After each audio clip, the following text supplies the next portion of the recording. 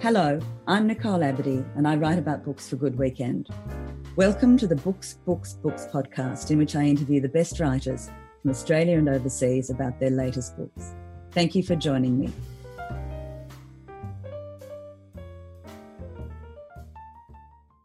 Today it's my very great privilege to be talking to American writer Richard Ford, recently described as one of the great masters of American literature. He's here today to talk about his latest book, Sorry for Your Trouble, a collection of short stories published by Bloomsbury. Richard has been writing for almost 50 years. His first novel, A Piece of My Heart, was published in 1976. His third, The Sports Writer, published in 1986, introduced readers to one of the great characters in American literature, the legendary Frank Bascom. Frank returned in Independence Day, published in 1995, which won both the Pulitzer Prize and the PEN/Faulkner Award, the only book to have done so. It has been referred to as the definitive novel of the post-war generation. Richard has since published a third novel and a book of short stories about Frank, as well as a number of other stories and short story collections. In 2017, he published a memoir about his parents entitled Between Them. And in 2019, he was awarded the Library of Congress Prize for American Fiction for Lifetime Achievement. He has also won a number of international prizes. Richard lives in Maine with his wife, Christina, and teaches at Columbia University, where he's Professor of the Humanities. He has been called the leading short story writer in the United States, and, this was my favourite, the God of Small Stories. So we're straight. Richard, welcome. Well, thank you, Nicole. It's nice to get to lay eyes on you. It's nice to get to talk to you. It's a real pleasure. Thank you. Would you like to start by reading an extract from one of your stories, please? Sure. I'll be glad to. Thank you for asking me. What I'm going to read to you is a little passage from the last of these stories, which is called Second Language. It's a novella, really. And it's a story about two people who have sort of fallen together in middle age. And the gentleman's wife has passed away, and the woman's husband, who's Irish, and is just simply gone. And she's a realtor, and he's a rich guy, and they've fallen together, and they get married, and ultimately they get divorced almost, as soon as they get married. And this little passage that I'm going to read to you is about Charlotte thinking about Jonathan and why she needs to divorce him. Divorce, Charlotte felt, would be a much better and easier state to maintain than marriage. It took being married to a nice man like Jonathan, offering her the desirable things he offered her, to make this clear.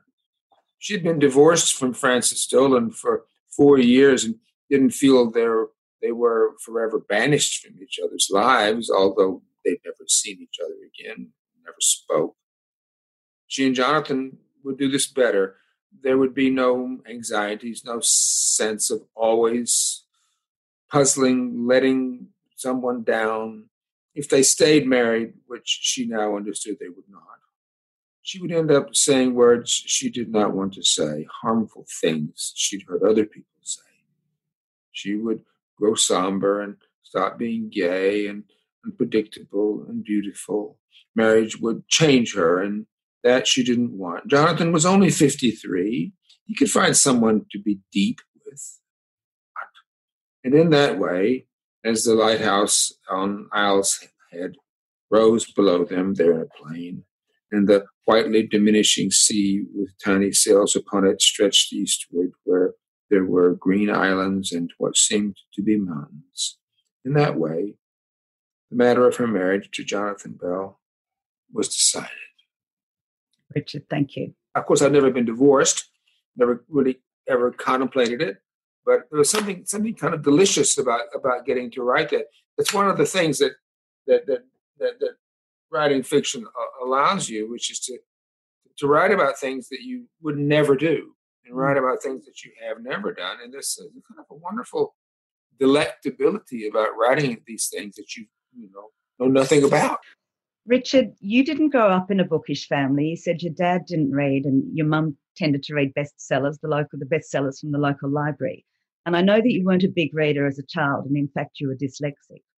When did you start to enjoy literature? You reading literature? Yes. That's a good question, and that's a hard question because I read it dutifully at first. I read it at first because I had never read it before and had failed at reading it, and so I read it in a kind of a driven way, which I can't really say was pleasurable. I remember when I was in graduate school, I read Frank O'Connor's story called Guest of the Nation. And you get to the end of that story, Guest of the Nation, which is about the Irish Revolution, really, in 1916, about Irish revolutionaries who capture two English boys and ultimately assassinate them. And the last line of that story is, in anything that happened to me afterwards, I never felt the same about again.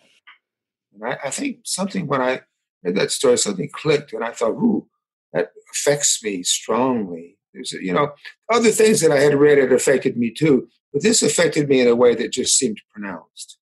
And so I think I thought maybe at that point, ooh, wouldn't it be nice to do something like that, write something like that would make someone else feel that way? And then you studied creative writing, didn't you, at graduate school?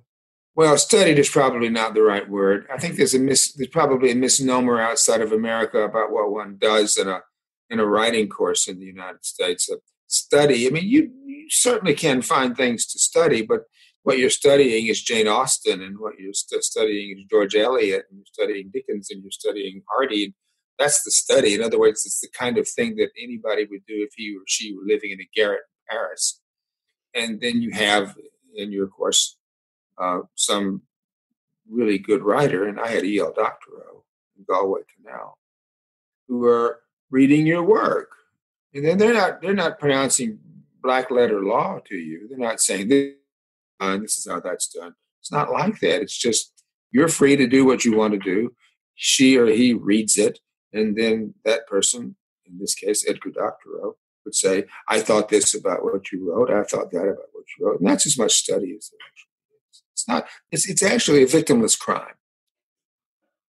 Richard, I think you said that with your dyslexia, that if anything has made you a better reader because you read more slowly and so you take more in. Would you like to talk a little bit about that? Well, I mean, dyslexia is a condition, and I'm not a scientist, so I'll only describe it sort of as I understand it. It's a brain condition in which what you see, if you're reading or if you're even looking around, has some difficulty getting imprinted into your brain. So that it becomes cognitive only with some difficulty. And so reading was for me very slow, always, and it's still very slow. What I just read to you just now is probably about as fast as I can read if I were reading silently. But what that causes and allows is then a concentration on what words look like, how they sound, also what they mean, how many syllables they have, how many this kind of sound or that kind of sound they contain. And those are issues for someone who wants to be a writer and who wants to write sentences that other people need to read. Those are issues to be prized. I mean, I'm basically commissioning the reader to read this sentence and read these words, and so I choose them all on the basis of those very qualities that I'm sensitive to. You've written a number of novels, and you've also are very well known for your short stories. You've written a few collections before this one. You've described writing short stories as being like a high wire act. Yep. Like another one, twirling a plate on a stick. I think that may have been Jason Steger recently. What do you mean by that? What is it like to write short stories? What is it like to write short stories? Well, you know from the get-go that you're doing something that is small.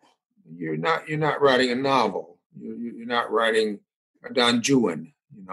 You're writing. You're doing something that's small, and that in a way takes the pressure off of you a little bit, because if you fail, you failed at something small, rather than if you failed at writing Don Juan, you failed at writing an enormous poem.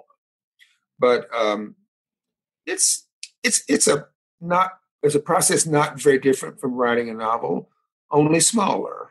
So you have smaller raw materials. You automatically invoke a kind of mental economy, which says, I can't go very far with this. I can't go very far with that. And what that does is to say to yourself silently that, okay, I can't go very far with this. I don't have that much scope to use. I'm going to have to get done what I want to get done pretty quickly. And that accounts for the intensity of it. I mean, it's a received form. It's not a form I invented in any way. I kind of, other than say, well, different from novels.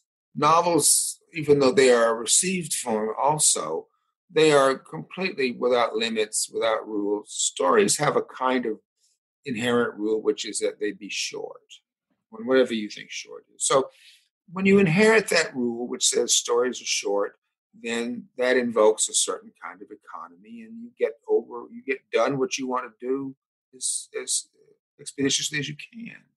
But I mean, Nicole, it's a thing human beings do. I don't want to try to make it sound as if it was something that is extraordinary. And when you say that people have said that I was a really good short story writer, I think to myself, God, I think I'm just a schlepper. I don't think I think I'm just kind of piddling away at it. Do you start with an ending in mind for a short story? Sometimes you do. Sometimes one does. And yet, when you start with an ending in mind, which occasionally happens, you get to the point where that ending is going to occur, and you change it, and you completely abandon your idea, because getting to that ending is inevitably a process of hitting and missing and missing and hitting, and you don't quite know how you're going to get there. You just hope you will get there with the goods, so to say. And sometimes you get there with the goods, but it dictates another ending. So you're not at the mercy of your plan. Let's talk now about Sorry for Your Trouble. You have said that you like to connect your short stories by theme. And this collection, there are 9 short stories, or I think sometimes you talk about them as 7 short stories and 2 novellas. There are 2 that are much longer than the others. You said that you like to have a theme that connects your short stories to make the reading experience more integrated and for the book as a whole to have more of an impact. What is the connection between these 9 stories? Well, I think in this instance the title says it. It's Sorry for Your Trouble, which is a phrase out of Anglo-Irish. Well, I won't say Anglo-Irish. I'll say Irish in English, which is different from Anglo-Irish. But it's just one of those kinds of cliched ways in which people almost meaningly express consolation and sorrow, sympathy and empathy. Sorry for your trouble. Someone dies, you go to their house, they're all laid out there, and you say to the survivors, sorry for your trouble, sorry for your trouble.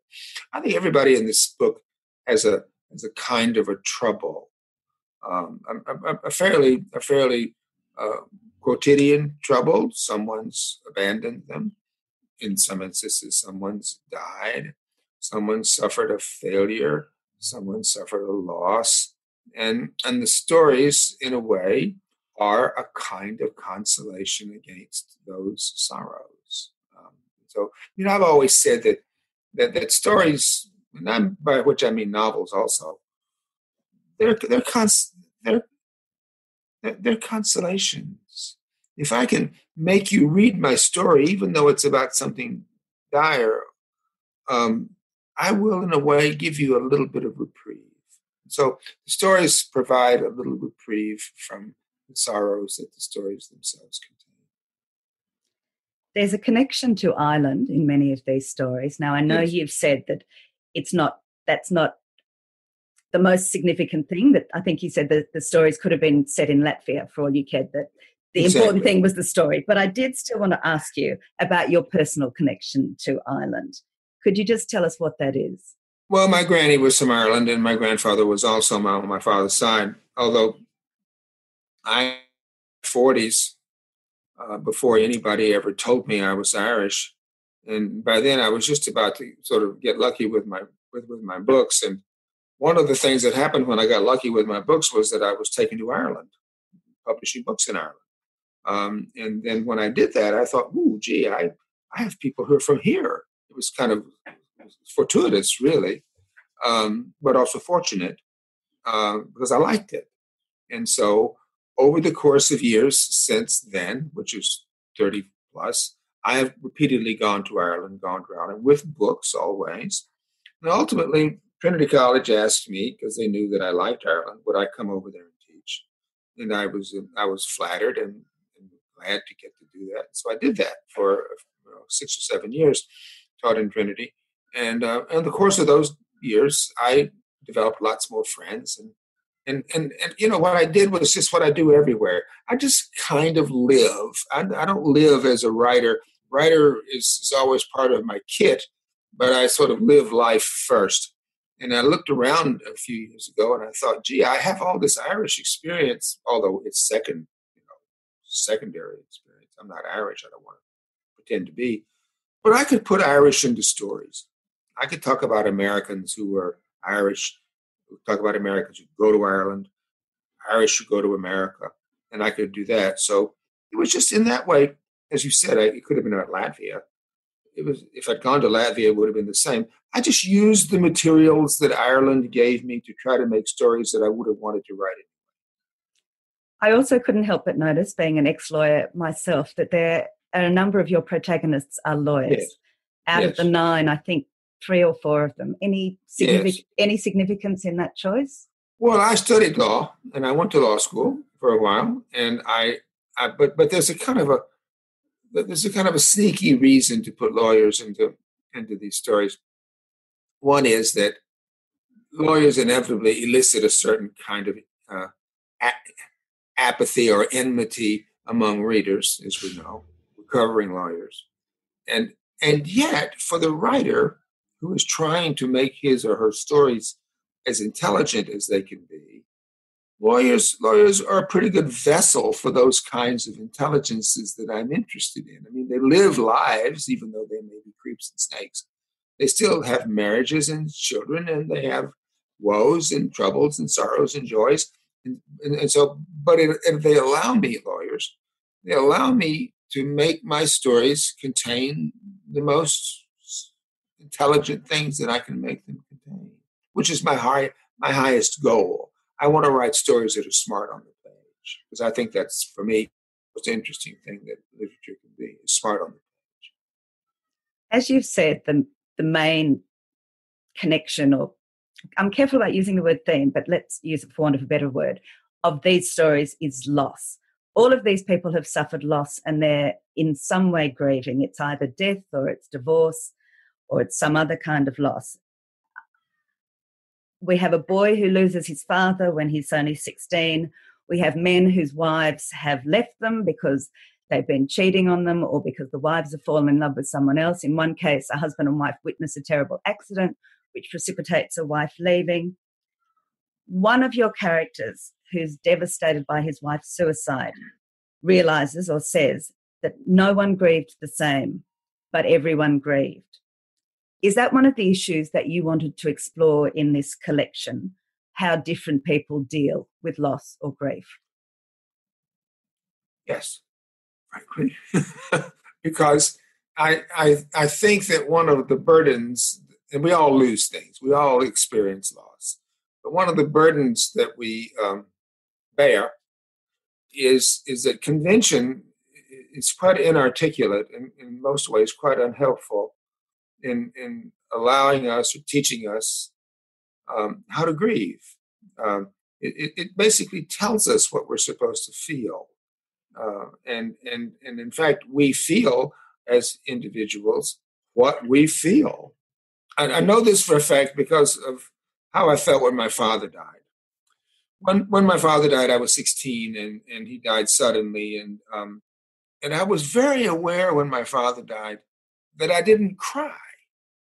And over the course of the months after his death, which was very sudden, he was young, 55 years old, I kept realizing that I didn't feel the way I felt I was supposed to feel. And I don't know why I thought I knew how I was supposed to feel, but when you were a kid, you were a victim of convention. My mother went crazy, and I used to think to myself over the course of those months, "What's wrong with you? You're not as sad as you should be that your father has died." And over the course of many, many years of thinking about this and feeling how I felt, I realized that when my father died, I loved him, and he lost his life, and that was the saddest thing in the world, certainly for him. And it was sad for me, but for me also, it meant that there was one fewer people in the world who were telling me what to do, and who were looking out for me, and who were, telling me how life was and telling me how life should be, and that there was a kind of a freedom with that. And again, over the course of many years, I came to understand that that's what life is. Life is not about conventional grieving. Life is about very subjective grieving, and that it's not to find fault with yourself if you don't grieve the way you think you're supposed to. I mean, you can ask yourself that. You can ask yourself, is there something wrong with me? But you can also come to the conclusion, no, something is not wrong. And that can come from challenging yourself, but also being challenged by others. So coming back to your collection, Yes. in your Yes. story, Displaced, the 16-year-old protagonist has lost his father, and he confesses at the end to a friend that he feels bad, that he didn't feel exactly what you just said. He feels bad that he didn't feel sad enough when his father died. And somehow saying that to someone helps to make it a little bit better. It does. And another perspective of having that, if you like, guilt imposed upon you is the story of, I think it's Peter and May. His wife has committed suicide after a long marriage, a 30-year marriage, after cancer in her life. Her battle with cancer. And their adult daughter just can't seem to really relate to him, and in fact seems quite intolerant and impatient with him until he has to say, look, I'm grieving in my own way. We all grieve. I think it was him that said the line that I quoted. We all grieve in our own way. Don't judge me, but believe me, I am grieving, but we just all do it in our own ways. And yes. Right. Yeah. I mean, stories, fiction, whatever you call them, novels, novellas, stories, they make life their subjects.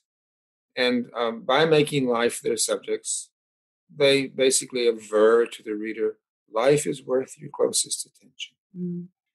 Just staying on the topic for now of loss and death, one of the things that's striking in these stories, and I won't go through all the examples, I've just picked out the two main ones, is that death comes in a very unexpected, almost shocking way. These are, or at least some of them, are quite unusual deaths. So in the story called Happy, her partner Mick, man in his 70s, who has had a stroke the week before, but otherwise has been pretty well up till then, is sitting up in the kitchen while she's making dinner with a martini in front of him, talking about his plans for the day, and he just suddenly dies in his chair. Yes.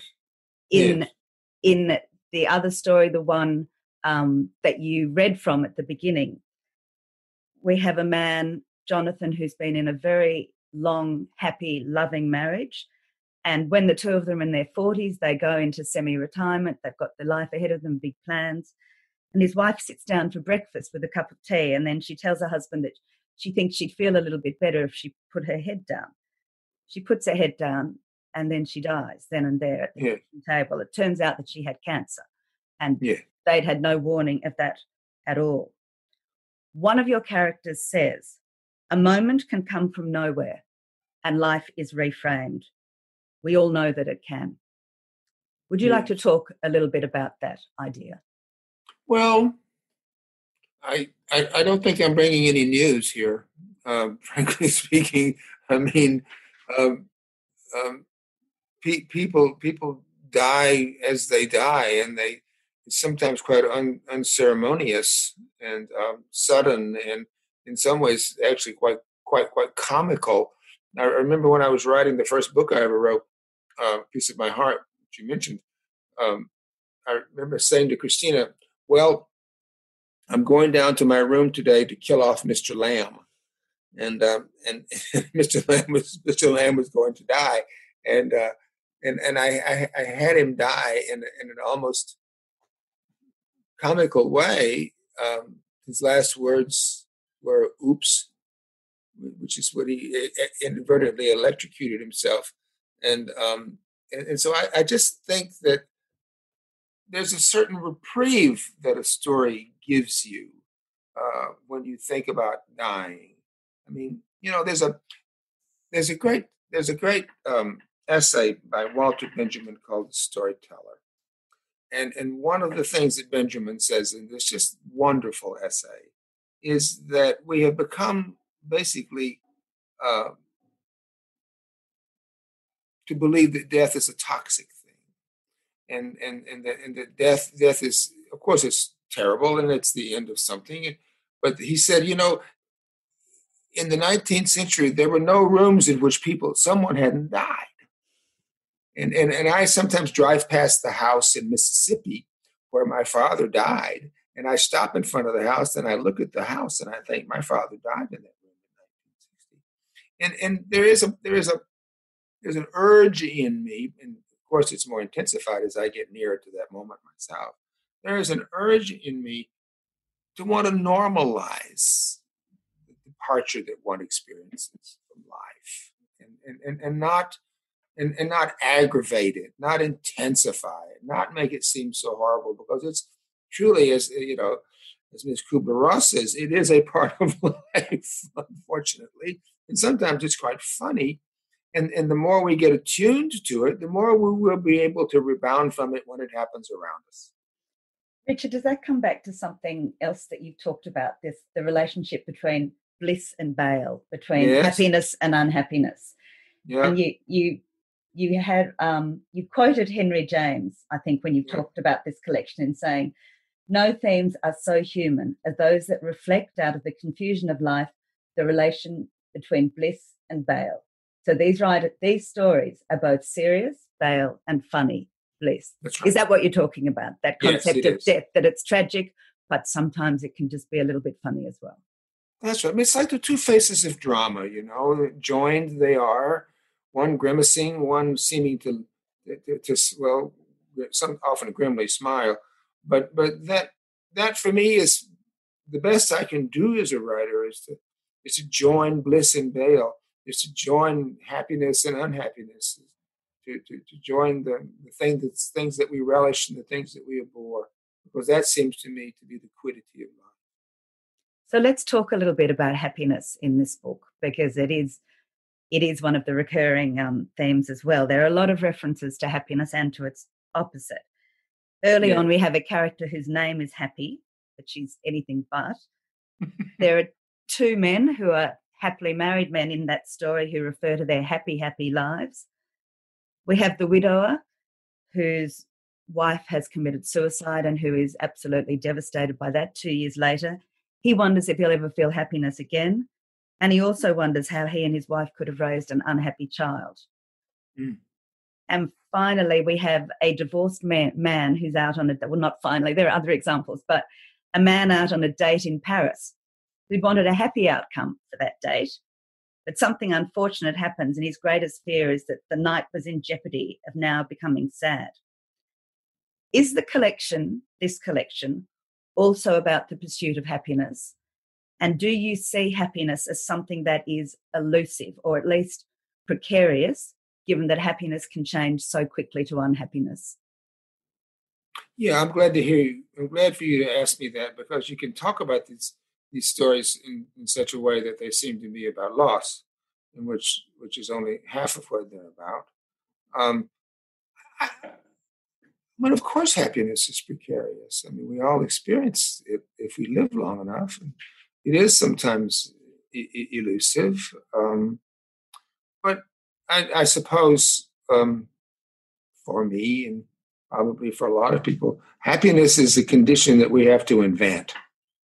And so we have to say to ourselves, how I feel now is well. How I feel now is happy, even though it may not be evident to us that we are feeling that way, or maybe it is the convention tells us that we are not. I mean, it emanates really in my life from the practices of being a novelist and a writer, as you said, for almost 50 years. I mean, happiness to me when I was a kid was an ice cream cone, a piece of watermelon, going fishing with But I spent now 50 years doing something which I'm probably not terribly well suited for, which was certainly not natural to me. But I've made a kind of a go of it, and I've had a mission for myself to try to be useful, to be, as a story writer, useful to the people who read my stories. When that is to say, I want the stories to be useful. And so I have had to define how I have felt over the course of this 50 years writing stories. I've had to try to define what I do because of what I want the outcome to be as happy. This makes me happy. This is what happy is. Now, you maybe wouldn't say I was very happy because maybe I don't have a smile on my face as if I had an ice cream cone in my hand. But I think to myself, this is what makes me happy. Even though when I was a kid, I would have said, huh? It doesn't seem very happy to me. But to me now it is. So for me, in writing these stories in the way that I have, inventing happiness on a subjective level is what happiness is. I'd like to talk to you now a little bit about your use of language. Can't help but notice, and I won't be the first to have commented on this, I know your language choice is very deliberate. And it seems to me, in this book anyway, it's at times almost playful, that the adjectives and the adverbs that you choose are really quite unusual, but effective. Well, you're my ideal reader. I have two examples, two of my favourites. In the first story, a man bumps into a woman who he hasn't seen for 35 years. They'd had a romance when they were uni students back in their 20s. They'd travelled to Iceland together. And he describes her as a woman that he had nonchalantly loved. I loved that expression.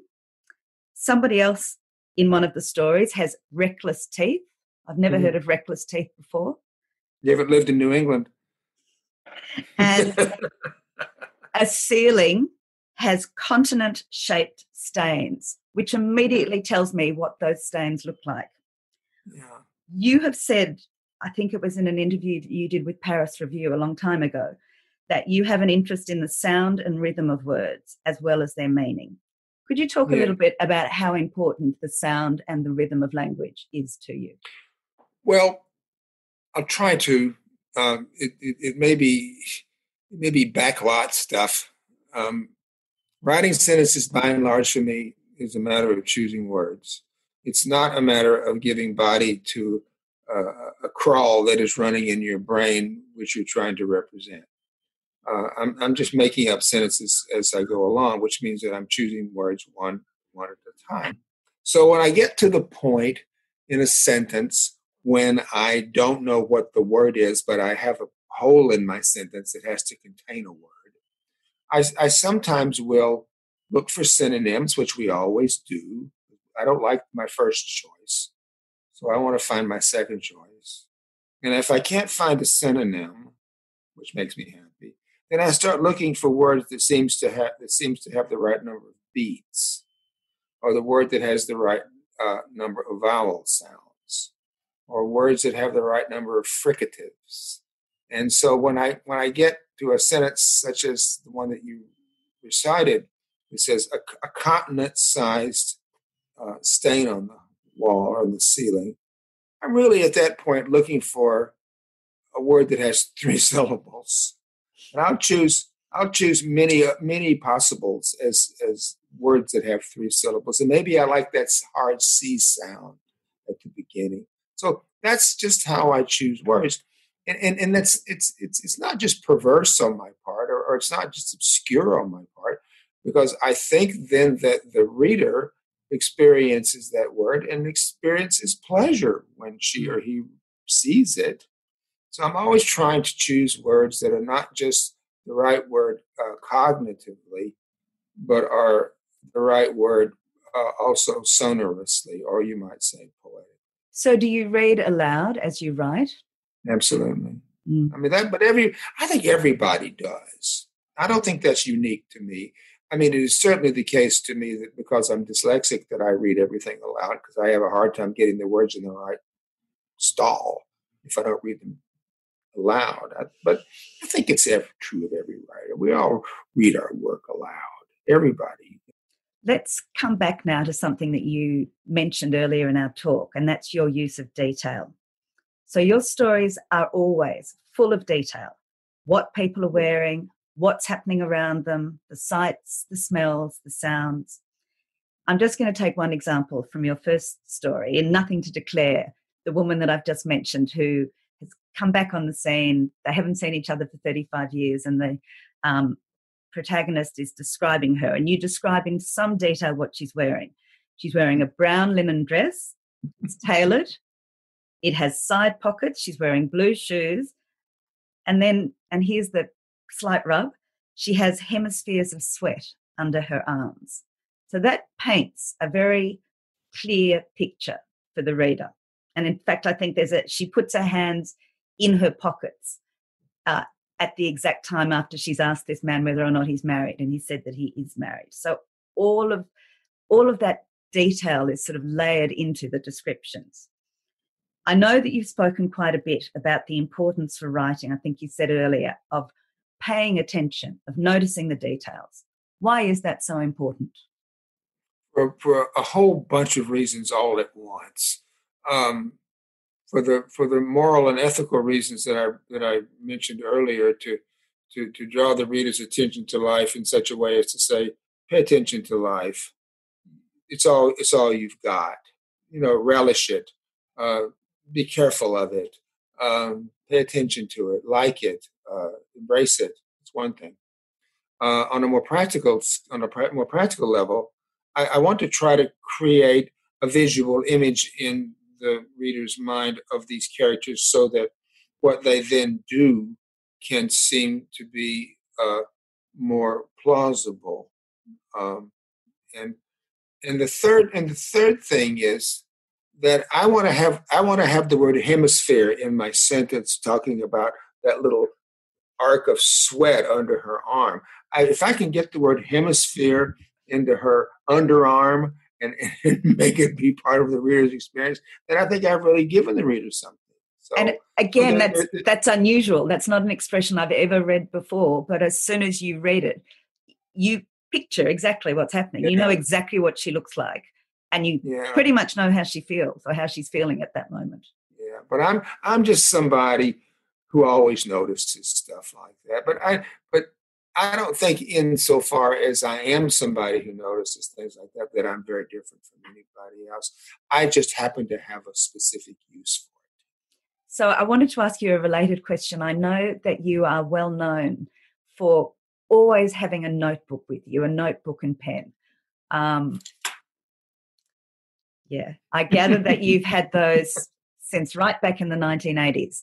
So I wanted to ask you, what goes into those notebooks and how do you use them in your writing or for your writing? Well, I just spent the afternoon transcribing things out of my notebook into my general factual outline for the novel that I'm writing. And this is a novel about Frank Bascom. It's called Be Mine. And it's about Frank's son who has ALS, amyotrophic lateral sclerosis, and he's, of course, inevitably dying. I think we call that motor neuron disease. I think they're the same. Well, and generically, it is a motor neuron disease. It's a motor neuron degenerative disease. I happen to know a little more about it than I used to now, but it is ALS, and we also call it in America Lou Gehrig's disease. Yes, it was baseball identified with that great hero, but so I've been planning to write this novel for years. It's been in my mind for years, and so because I know what its basic are, a lot of things that I think of, I sort of assay in terms of whether or not it will fit into my book. So I just have this little notebook here full of all these things that I've been transcribing this today, and here's a note which says, at the end, does Frank go back to Haddam, or does he stay in Rochester, Minnesota, where the Mayo Clinic is, because it's a better place for him to end up? So that's a question that I pose to myself as I'm writing this book. I think, okay, I'm going to get to the end of this book. and I kind of know where the end of the book occurs. But do I want to have Frank, once that end has occurred, return to Haddam, New Jersey, where he lives? Or because this is an actual virtual reality that I live in most of the time. Or do I want to have him stay in Rochester where his son has died? So it's that kind of thing that goes into my notebook. And then I install these things into this big outline, which I have, this gigantic notebook full of raw material. In handwriting, Richard? In handwriting, yeah. I mean, handwriting, I guess you can call what I do handwriting. It's a terrible cursive script. Yeah. And then I usually type it. I usually type out of my notebooks. I write by hand. I write with a pen. And but my handwriting is really so aggrieved that I really am better off if I type my notes. It's a clerical habit that I started on in 1982, and it has as its advantage that it's immersive, because I have to really immerse myself in all this raw material, and it also has its advantage that it is kind of indiscriminate.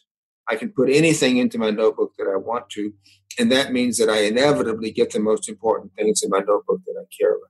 In an interview that you gave to Paris Review in 1996, a long interview, you said that you had been successful as a writer due to what you called a rare combination of fear, an affection for language, a reverence for literature, doggedness, and good luck. You also said you married the right person.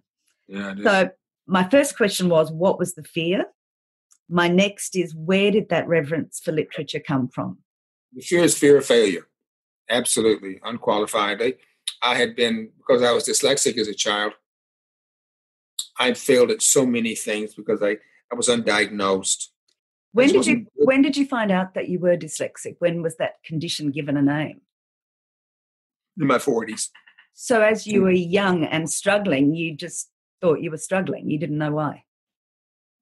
It's quite an achievement on my part to not conclude that I was just stupid. Mm. Nobody ever told me I was stupid. They just told me I didn't work hard enough. Mm. Ultimately, I overcame sort of the dyslexic condition that I have by just working harder, just following the dictates that my teachers told me. Work harder, take your time, do your best. So fear. I got tired of failing. The humiliation of having to go to summer school in the United States when all your friends were off having a good time in the summers, and having terrible grades in mathematics, and just being a dumbbell, or thinking of myself as a dumbbell. I just got old. I just thought, Jesus Christ, is this it for me? Can I not do better than this? And so I thought, well, maybe if I just blocked out all this other extraneous stuff and quit breaking into houses and stealing cars and getting into fights and doing all the things that I was really enjoying doing, maybe I could actually, in a conventional way, have a better chance at succeeding in conventional life. I mean, one of my views about writers is that we're just ordinary Joes, but for some reason or another, we haven't been admitted into the sodality of everybody else's life. And that through the agency of our work, writing stories, if we're good at it, we get in. We get to get in on the inside. We get to be admitted. So that was my view. And the reverence for literature, where do you think that came from? Well, it came a little bit from my mother, because my mother was a reader, and I would see my mother reading, and even though we didn't talk about it, and kids learn in all kinds of ways. And seeing my mother sitting in a chair with a book, and I loved my mother very much, made me, in a sort of sublimated way, think, there must be something to this. But then there was also Mississippi. I lived 3-4 blocks from Eudora Welty. And we would see Eudora Welty at the grocery store all the time. And I remember my mother saying to me when I was 8, we were standing in a a line of people waiting to get some food at a steam table where you just go and get your lunch. And my mother said to me when I was 8, she said, "Richard, do you see that woman?" And I looked and there was this lady. And she said, "That's Eudora Welty. She's a writer." And I could tell in my mother's voice that meant something to her. And it kind of made me think that really in the air in Mississippi, where Faulkner lived, where Walker Percy lived, where James Wright lived, had lived, that there was a permissiveness in Mississippi, which basically said, a person can be a writer. In Mississippi, which is very conventional and hidebound and churchy and hypocritical and bigoted and horrible, you were pretty well channeled into the professions if you were any good at all. Bankers, lawyers, physicians, whatever, insurance agents. So being a writer was kind of eccentric. But here was Eudora, right over there on Pinehurst Street. And to live around her made it be possible to think to yourself, well, a human being could be a writer. So that was probably the reverence for literature. Later on, I read Faulkner. First book I ever read was Absalom. And was that once you're at college? Once you'd left school? Yes, it was when I was in college. Right. Someone made me read it. You've done a little bit of political writing. Yes. After the midterm elections in the US in November 2018, you wrote a piece about those results. And you said something that I thought was really interesting. You said, "I'm a novelist, which means I'm a natural optimist." Why does that follow? And are all novelists optimists, do you think? Yes, all optimists are novelists, including Samuel Beckett. We're optimists because, first of all, we believe that attention to life is a good thing. It has a moral and an ethical virtue. And it also means that there will be a future in which what we do will be useful to someone else. And that seems to me to be, for me at least, the essence of optimism, that it's not going to end with me. I'm going to write this story. I'll be gone. Someone else may find a use for it. And I think, to me, that's just great. It doesn't mean that it'll even happen, but it means that I think it could happen. And so that's why I do it. Richard Ford, thank you so very much for talking to me today on Books. It's just been a wonderful conversation, and I'm very grateful. And I wish you the very best of luck with the promotion of this book in these very difficult times, and with the writing of what I gather is going to be the final Frank book. Well, it has to be, right? I'm 76. It's a great pleasure to talk to you. Thanks. Nice to meet you. Real pleasure. Thank you for listening to Books. If you liked what you heard in this episode, please go to my website, nicoleabadie.com.au, to listen to all the episodes and find out more about the podcast. You can also find me, Nicole Abadie, on Facebook, Instagram and Twitter, and look for my reviews in Good Weekend. You can subscribe to Books at Apple Podcasts, Spotify, Google, and all the usual places. Since it's a new podcast, it would be lovely if you could go to any of these platforms and give Books a rating or review. Thank you. I look forward to talking books with you again soon.